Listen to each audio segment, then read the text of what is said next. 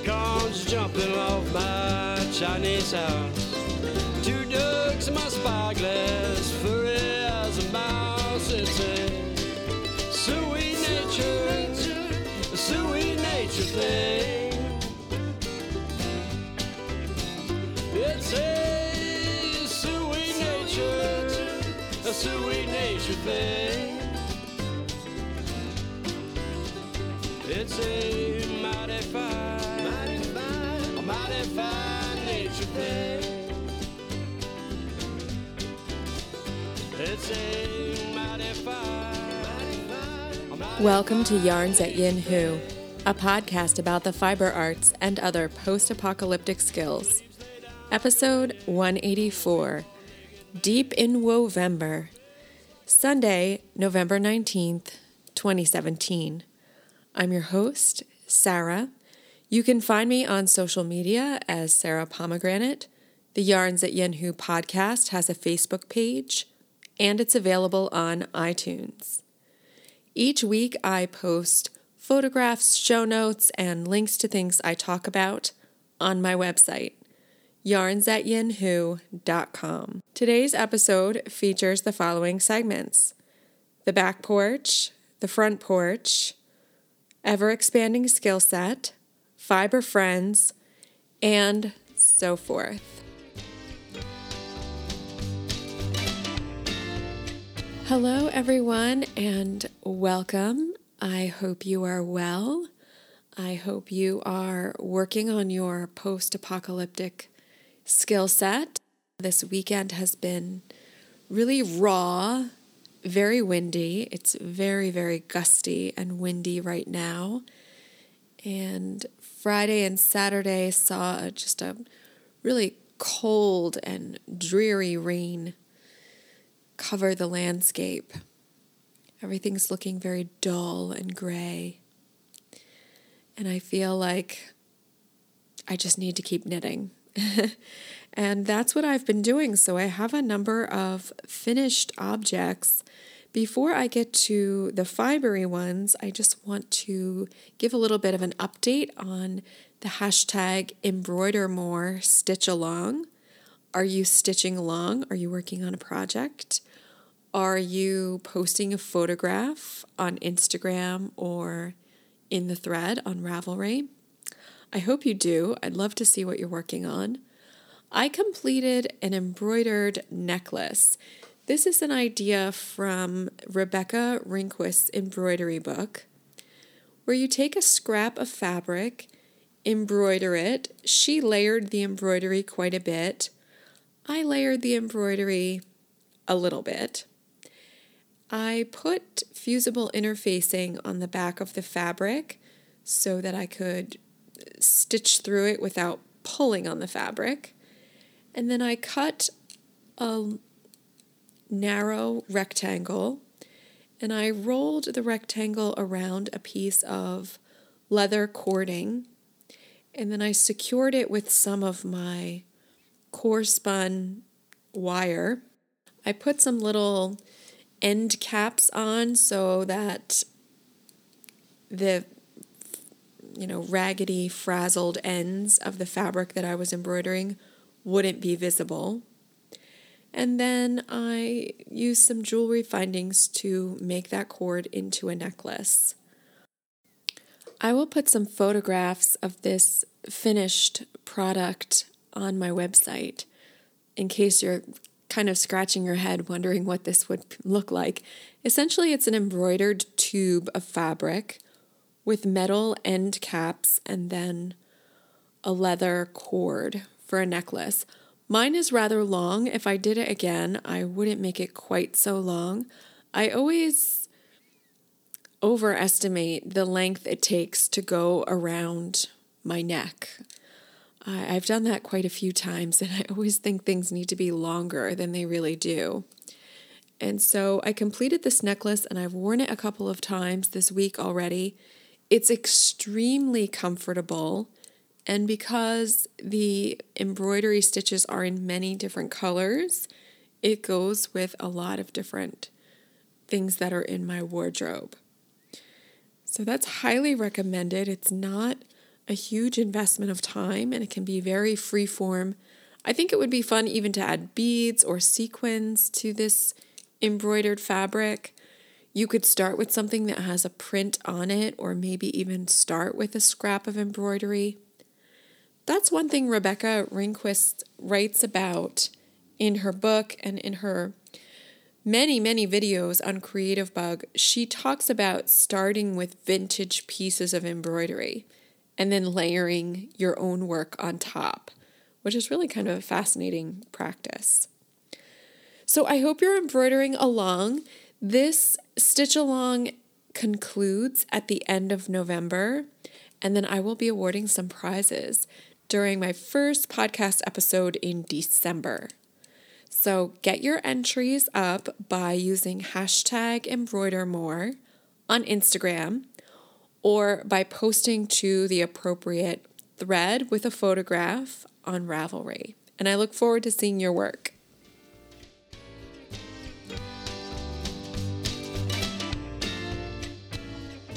The back porch. I have 3 completed projects to talk to you about today. The first is Clark Socks. It's a sock design by Jacqueline Salem. Jacqueline gave me this pattern, and I also used yarn that was a gift from her to knit the pattern. It is my first and only Miss Babs yarn. It's in an old SSK colorway called Center Stage. It has reds, pinks, oranges. It's very autumnal. And I really enjoyed knitting Jacqueline's pattern. I took a few liberties with the foot of the sock. I did my first ever Eye of Partridge heel, and then I extended that into my favorite double gusset on the bottom of the foot with some ribbing along the arch just on the underside. And I was a little concerned about how much fabric that cable, there's a really luscious cable down the front of the sock. It was eating up a considerable amount of the fabric of the sock, and it grew a little bit tight. So what I did, also thinking about putting my foot into a shoe and having that cable, is that I just let the cable trail off around the ankle area, and then I continued with the foot of the sock. I really enjoyed knitting the cable, and especially the darling little cable on the back, the center back of the sock. These were a lot of fun to knit, super comfortable, and though I am giving quite a few pairs of socks as gifts, I am keeping this pair. And even thinking about how that design might transfer to a mitten, I think there are a lot of possibilities for Jacqueline's clever pattern writing. The second thing I completed was something I hadn't even begun when I recorded my last podcast episode, and that is a gift of seeded mitts. It's a pattern by Heidi Buchelman. It's a free pattern on Ravelry. And I was introduced to these mitts when I saw them on display at a little yarn shop near where my mom lives in Frenchtown, New Jersey, the Spinnery. They were on display, and my mom tried them on, and she liked them a lot. And so right then and there, I bought the yarn for them, and I wrote down the name of the pattern, thinking that I would make them for her for a holiday gift. This was right after Christmas last year, so I don't think that she will remember having loved these mitts. The yarn they were knit in the shop sample was Juniper Moon Farm Tenzing, which is a merino yak blend. It's very luxurious. I'm not sure how hard wearing it will be, but it's wonderfully soft and luxurious. The mitts are knit on a US size 3 needle, and they're wonderfully stretchy and dense. They feel very nice. They have, as the name suggests, bands of seed stitch around the wrist and around the fingers, the thumb, and then a little bit of a band up the side where it's the perfect place to put some vintage buttons, non-functional buttons. And so I found some really beautiful buttons in my great-grandmother's button box, which was my legacy passed on to me when my grandmother passed. And so I've added these buttons to the cuffs on my mom's mitts. So these are done and dusted. Another gift for my Christmas gift box. And very happy to have those complete. They were a lot of fun to knit and they went very quickly. So I would recommend this pattern, Seeded Mitts by Heidi Buchelman, for a gift knit if you are still searching for one of those patterns. Finally, yesterday I finished all of the knitting on my Jasmine Tee, a beautiful top by Amanda Bell. And I took many modifications to this pattern as I was knitting it because it seems like the top as written is extremely oversized. Taking those modifications meant that it took me a very long time to work my way through this pattern, and I kept adjusting needle sizes, and in the end I finished all of that lace at the top on a size 1.5 needle. It took forever. I thought I would finish on Friday night. It took me a big chunk of the day, Saturday, to do it as well. But it fits beautifully. The lace is absolutely gorgeous. So I'll just say just a few words about this top overall. It's Jasmine Tee by Amanda Bell. It is short sleeve or sleeveless top, depending on how you look at it, with 2 colors and 2 different types of yarn. So the body is knit in a fingering weight and it has a ribbed waistband, and then I did some shaping on the way up. And then just about the time when you split the front and the back to knit the yoke, it's in 2 pieces, so you knit the front and you knit the back. That shifts to a smaller needle size, shifts to a much finer yarn, and has a lace patterning, whereas the body is in stockinette. The yarns I used for this project are absolutely gorgeous, and they were gifts from Claire of New Hampshire Knits. For the body, I used John Arbon Alpaca 2-3-ply. It's this beautiful, just soft, glorious alpaca. I held it double, and I knit in a rather fine gauge to keep its integrity, and that's a beautiful Merlot color. And then for the lace at the top, I used a John Arbon Wensleydale. It's like a very light fingering or lace weight. I knit it on very small US size 1.5 needles. The lace pattern is simple but really beautiful. And then the top closes so you have it separated for the front and the back, and then you further separate to bind off the neckline and then knit each shoulder up to the top. And then there are a whole bunch of directions for different ways you could close it, but I just did a 3-needle bind off at the shoulder seam. And I knit it so that the front scoops a little bit and the back comes up a little bit higher and doesn't have as much depth to the neckline. There is a lot of finishing, weaving in ends, sort of fixing mistakes and pulling things in a little bit with the tails of my yarn, but I'm very pleased that the knitting is complete.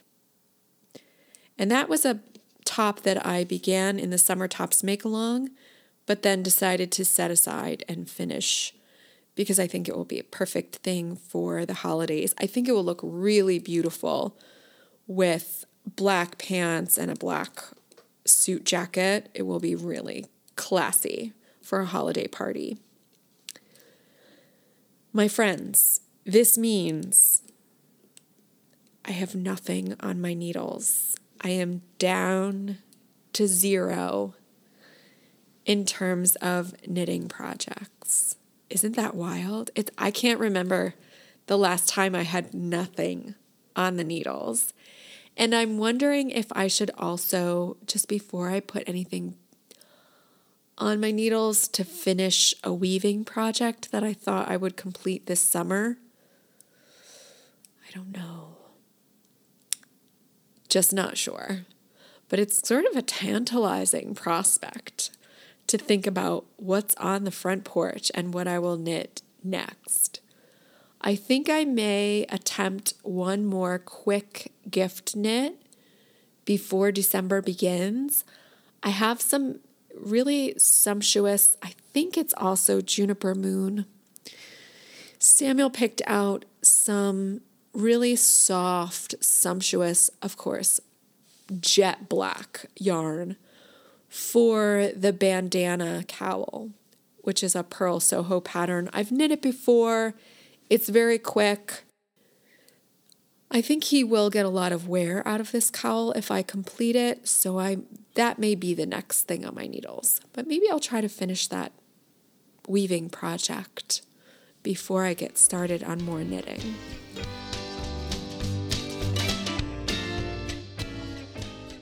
Ever-expanding skill set. Since my last recording, I have learned the differences between baking and roasting, which I have used interchangeably, but I have learned should not necessarily be used interchangeably. This is thanks to a little bit of an alert from Nancy Northern Flicker on Ravelry. I think I was mentioning baking sweet potato fries, and she asked about roasting. So I looked it up, and I found that there are 4 main differences or 4 considerations when you're trying to determine, are you roasting something or are you baking something, even though we may use those terms interchangeably. So, number 1 is the structure of the food. When you roast something, you are putting a solid, stable, structured food into an oven, like a turkey or vegetables. They're already in a substantial form. Baking is usually a term that's reserved for putting a mixture of ingredients into the oven that does not have a stable structure, like a cake batter.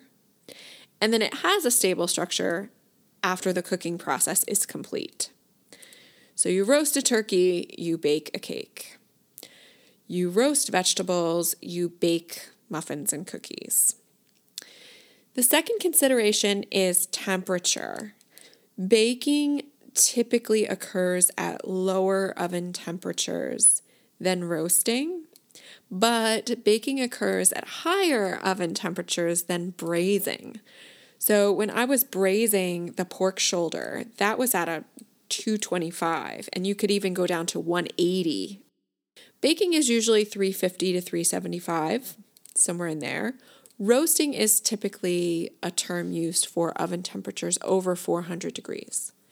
And that something that high would burn or destroy a lot of the ingredients, the unstable ingredients in a batter, like for a cake. A third consideration is fat. Fat is usually incorporated into a batter for baking, but fat is usually employed as a coating for foods that are going to be roasted, and that gives it that crispy, browned, kind of caramelized outer texture that we like so much. And finally is the pan covered or uncovered. Baking and roasting can happen uncovered, but roasting is, you don't cover something that you're going to roast. You leave that uncovered so that that browning can happen and the fat on the outside of the food can really give it that crispiness. Baking and roasting. That means that what I wanted to accomplish with sweet potato fries in the oven is roasting, because they're stable structure. I'm using a very high oven temperature. I am coating them with fat, and they are left uncovered. I had a beautiful tutorial and recipe that I found on a beautiful mess, and I just didn't think to look it up and follow the directions. Like, I thought, I've got this. And my fries came out, first attempt of sweet potato fries. They came out okay. We ate them all, but I think I could make a few improvements when I try them again. I'm not sure why, but A Beautiful Mess suggests soaking the cut fries in water before baking.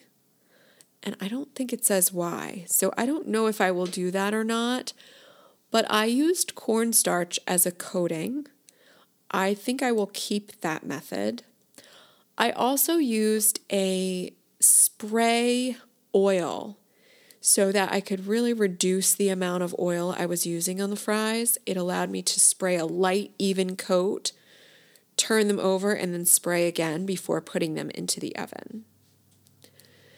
Things I will change include cutting the fries with just a greater eye for consistency. I was very sloppy. I'm used to rough cutting vegetables. I know it said to cut them evenly, and then I really didn't do that. So I will spend more time and attention cutting even fries next time.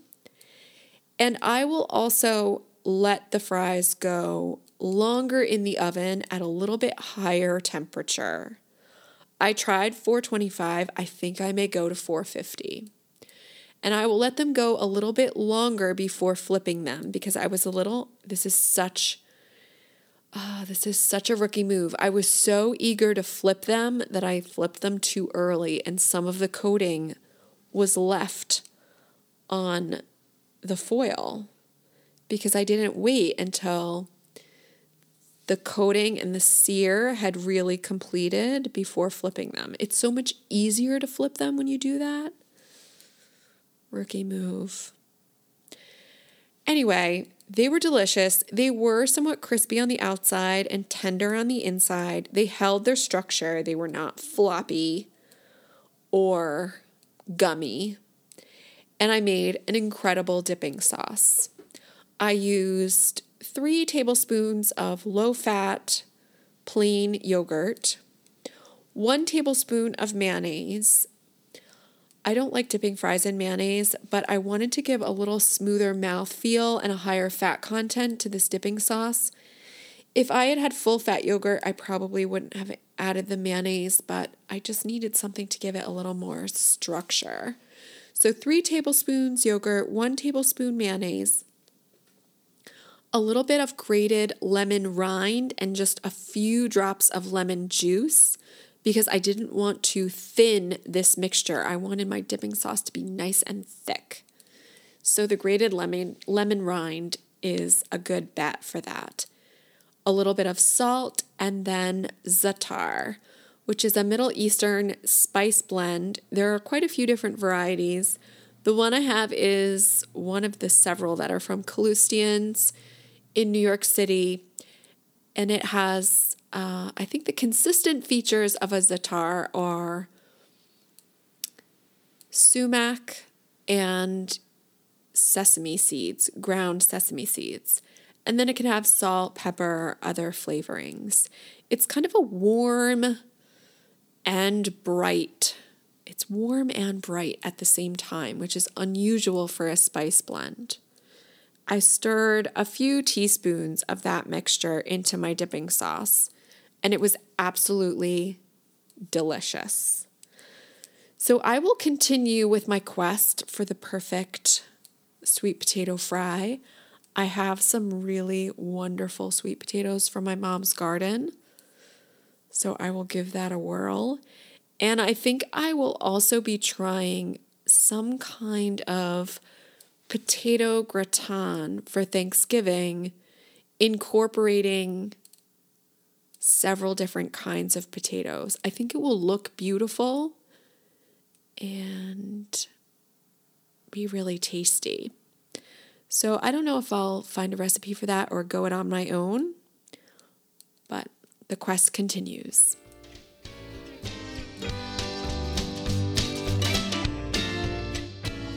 Last weekend, I was able to meet up with some fiber and podcaster friends for a little retreat in the Catskills. It was very difficult to pull together for very busy women's schedules, but we managed to find a time, some common time that we could all make the trek to be together, even though we are from very different places. So I met up with Sarah of Fiber Trek, Claire of New Hampshire Knits, and Emily of the Fibertown podcasts, my Fleece-wise companions. And we had a few days together in a very rustic, cozy cabin in the Catskills, full of knitting and conversation and eating well and enjoying one another's company. It was a great restorative, and hopefully it will become a tradition, because I'm already looking forward to getting together with them again.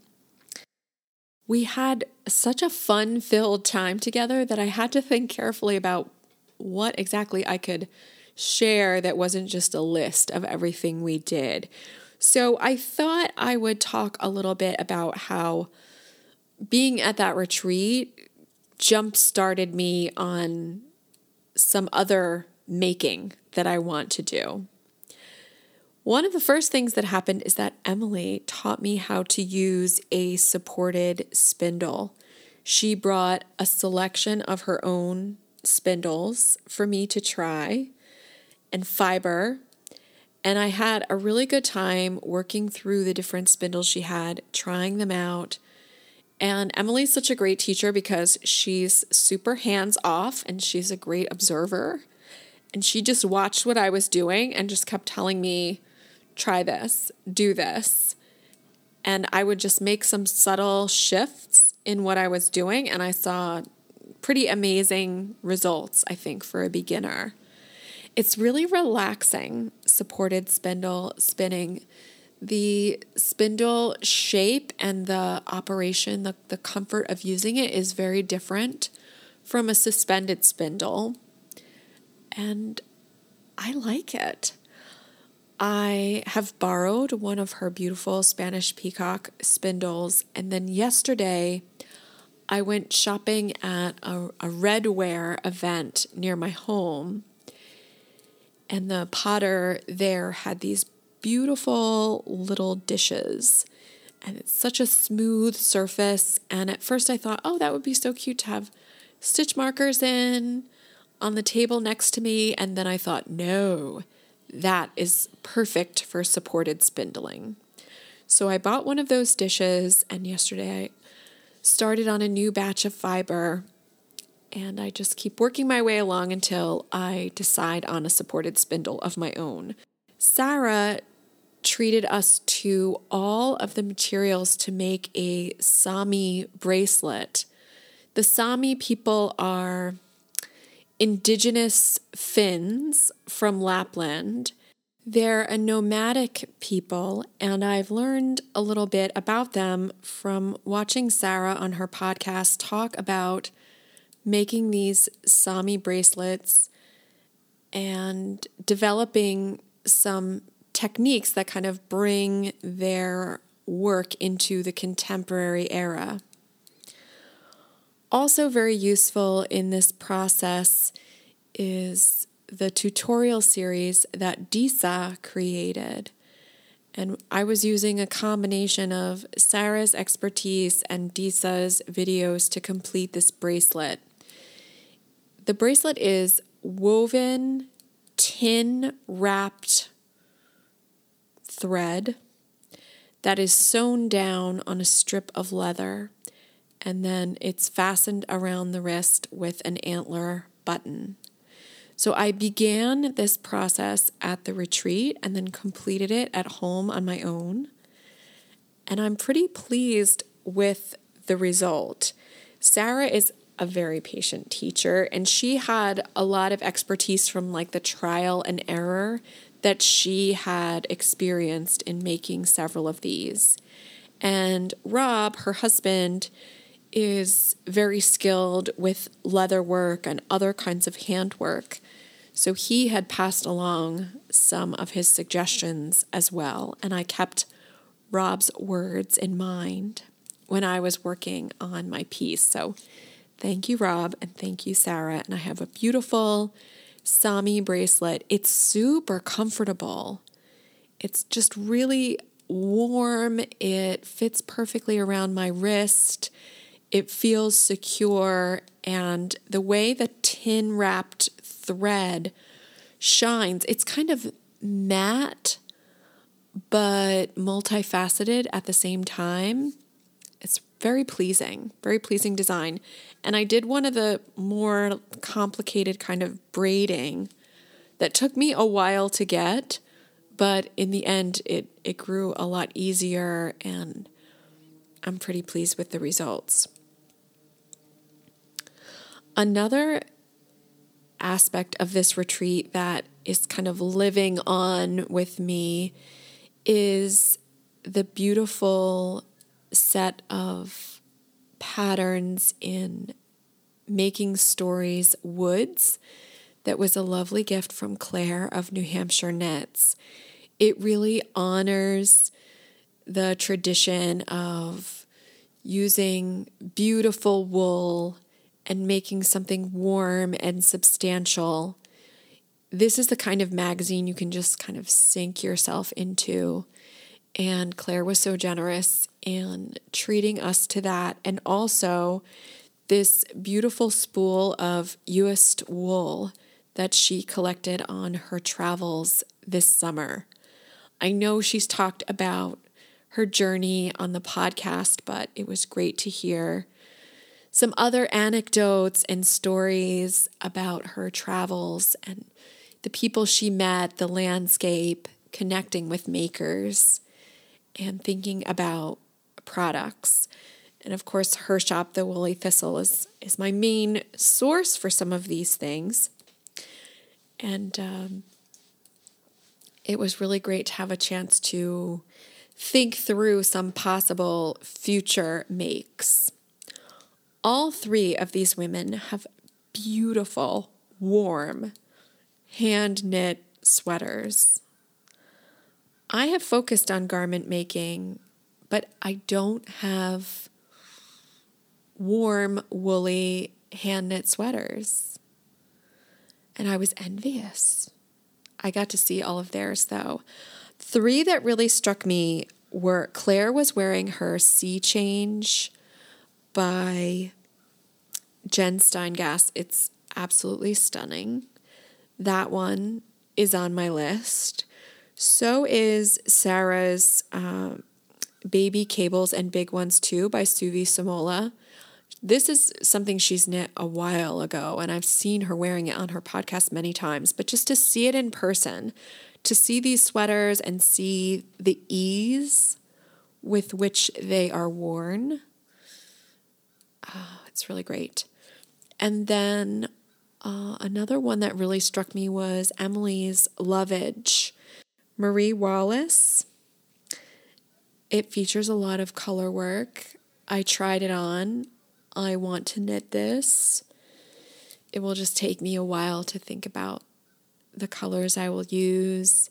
And Emily did a lot of sophisticated moves like knitting it top down instead of bottom up and reversing the patterning. And she did a lot of advanced things. So I have to think about if I will follow in her footsteps or maybe just knit the pattern as written. But I'm pretty sure my next Woolly Thistle order will be for yarn and colors for that particular sweater. I just have to do a lot of thinking about the colors. a chance to spend time with other makers and people who share your values is so important. And I think a little can go a long way in terms of having some conversations and asking questions, really listening for the answers that can sustain you for a while afterwards. Meeting up at fiber festivals and seeing acquaintances or exchanging hellos is great. It feels good to feel like you're a part of a community. But I think deeper conversations and really sharing stories and making memories together is also an important ingredient. So if you can do it, seize that opportunity.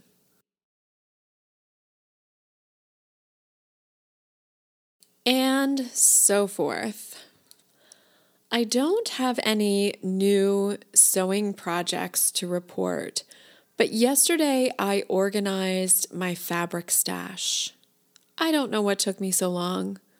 I've been wanting to do it for a while, and then I don't know, maybe it was during the summer, my friend Allison mentioned her method for organizing fabric stash. And I kept it in my mind that, that would really work for me. And yesterday I learned, after posting about it on Instagram, I learned that Allison got the idea from Christine Haynes. I keep a lot of my stash on bookshelves. They were designed for books. They're not very deep, but they're built in, and they are the space that I have. And I like things to be put away, but where I can see them, because using bins just means I forget about what I have. So while it may be convenient to, put a fleece or to put prepared fiber under my bed until I'm ready to spin with it, I don't want to keep a fiber or a fabric stash there, because out of sight will be out of mind, and I will forget about what I have. And I will lose that opportunity for inspiration of seeing things on my shelves is part of what gives me inspiration for my making.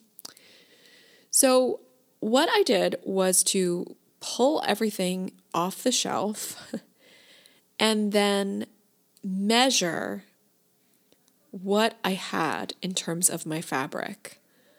I started keeping receipts and packing slips with fabric that I ordered, because unlike having a yarn label, that's what I really want. I want a yarn label for my fabric. Isn't it so handy to know exactly the weight, the content, who made it, what the pattern is? You could order more if you needed it. All those convenient things about a yarn label, I wanted that for my fabric. So I pulled it all out. I tend not to put fabric onto my shelf until it's laundered. So I felt confident that everything there had been laundered. And then I measured the width of the fabric, because that's an important consideration when I'm thinking about making something. And if what I have will be enough for what I want to make. I measured the width. I measured how much yardage I have, not how much yardage I ordered, but how much I have, because sometimes I've used little pieces and sometimes there is shrinkage during the laundering process. And then I wrote any other information that I happen to have about the fabric, like if I knew the content from the packing slip, if I knew the design or the maker of the fabric. I wrote this all on some really high quality paper with a Sharpie, and then I tucked that slip into the rolled fabric, and I rolled it so that it would fit on my shelf. And I was starting to tie with ribbon, and then I ran out of ribbon, so I just tied with a really chunky yarn. I tied it up and I just slipped that piece of paper just inside the end of the roll so that I could retrieve it if I wanted to, but they weren't going to come out or get lost over time. It's nice and secure in there. And And wow, it really allowed me to tidy up my fabric stash. I also have some scrap fabric, and that fabric I folded and set on the side, and then I put my interfacing on the bottom of the shelf. It didn't take that long. In fact, I've probably spent that much time sitting in front of that messy, crazy shelf, just trying to figure out what I had or if I had enough to do a certain pattern. I've spent that much time with my fabric many times before. And now I can see what I have. I can see at a glance whether or not it's enough. I know the fabric content. I don't have to be going back and forth, consulting packing slips.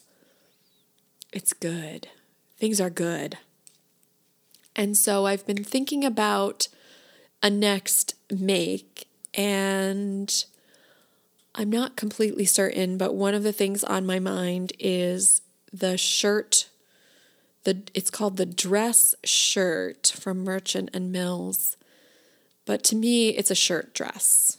It's a dress in the style of a shirt with a yoke in the front. A bib, sort of a bib in the front.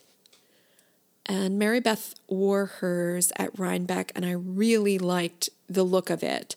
She fitted it a lot more closely than the models on the pattern. I feel like the choice they made with the styling in pattern photos for Merchant and Mills is like a way oversized look. And it looked like the model was kind of swimming in the dress, and I didn't think I liked it.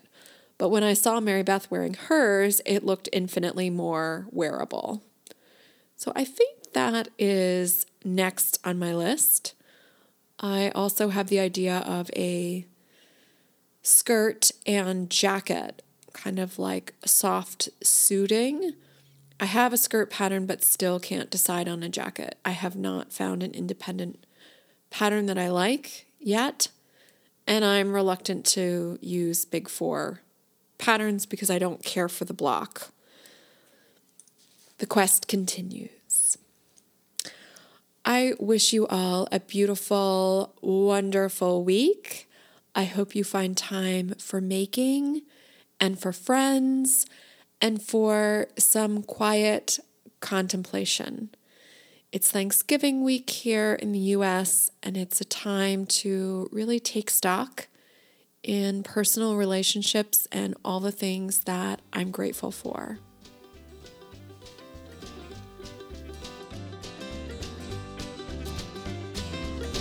Acorns jumping off my Chinese house. 2 ducks in my spyglass, furry as a mouse. It's a sweet nature thing. It's a sweet nature thing. It's a mighty fine nature thing. It's a mighty fine nature thing. Leaves lay down like a lady, waiting for a naked man. River bends like an elbow, turning stones to sand. It's a sweet nature thing. It's a sweet nature thing. It's a mighty fine nature thing. It's a mighty fine nature thing.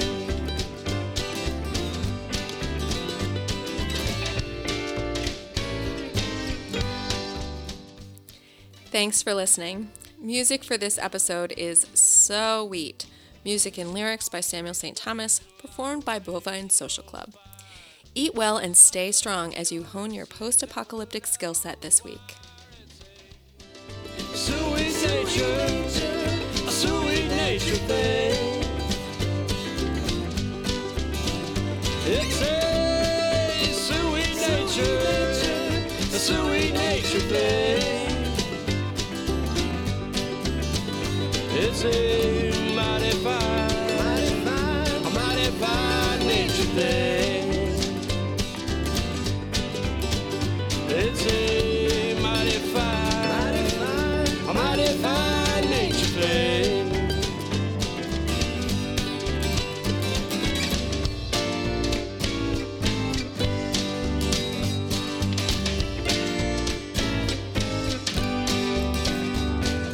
Two stumps out there stumping as a chipmunk on along.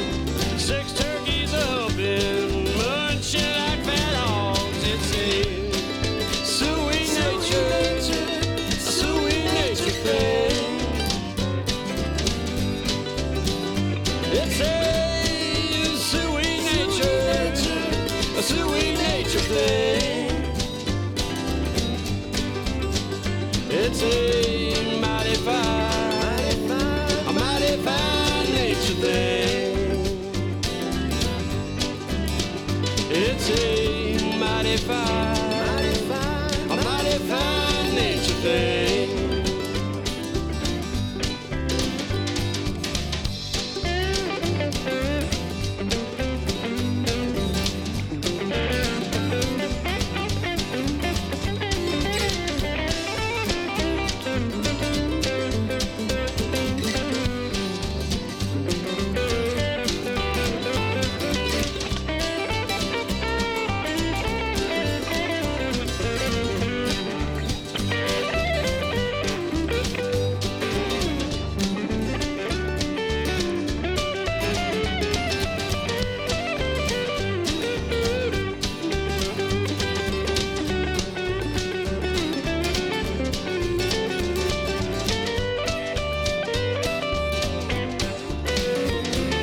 Nature's herb is gonna get you high. You better tell your face to smile. Jump in the river naked and hike a country mile. It's a sweet nature, a sweet nature thing. It's a sweet nature, a sweet nature thing. It's a mighty fine nature thing. It's a mighty fine nature thing.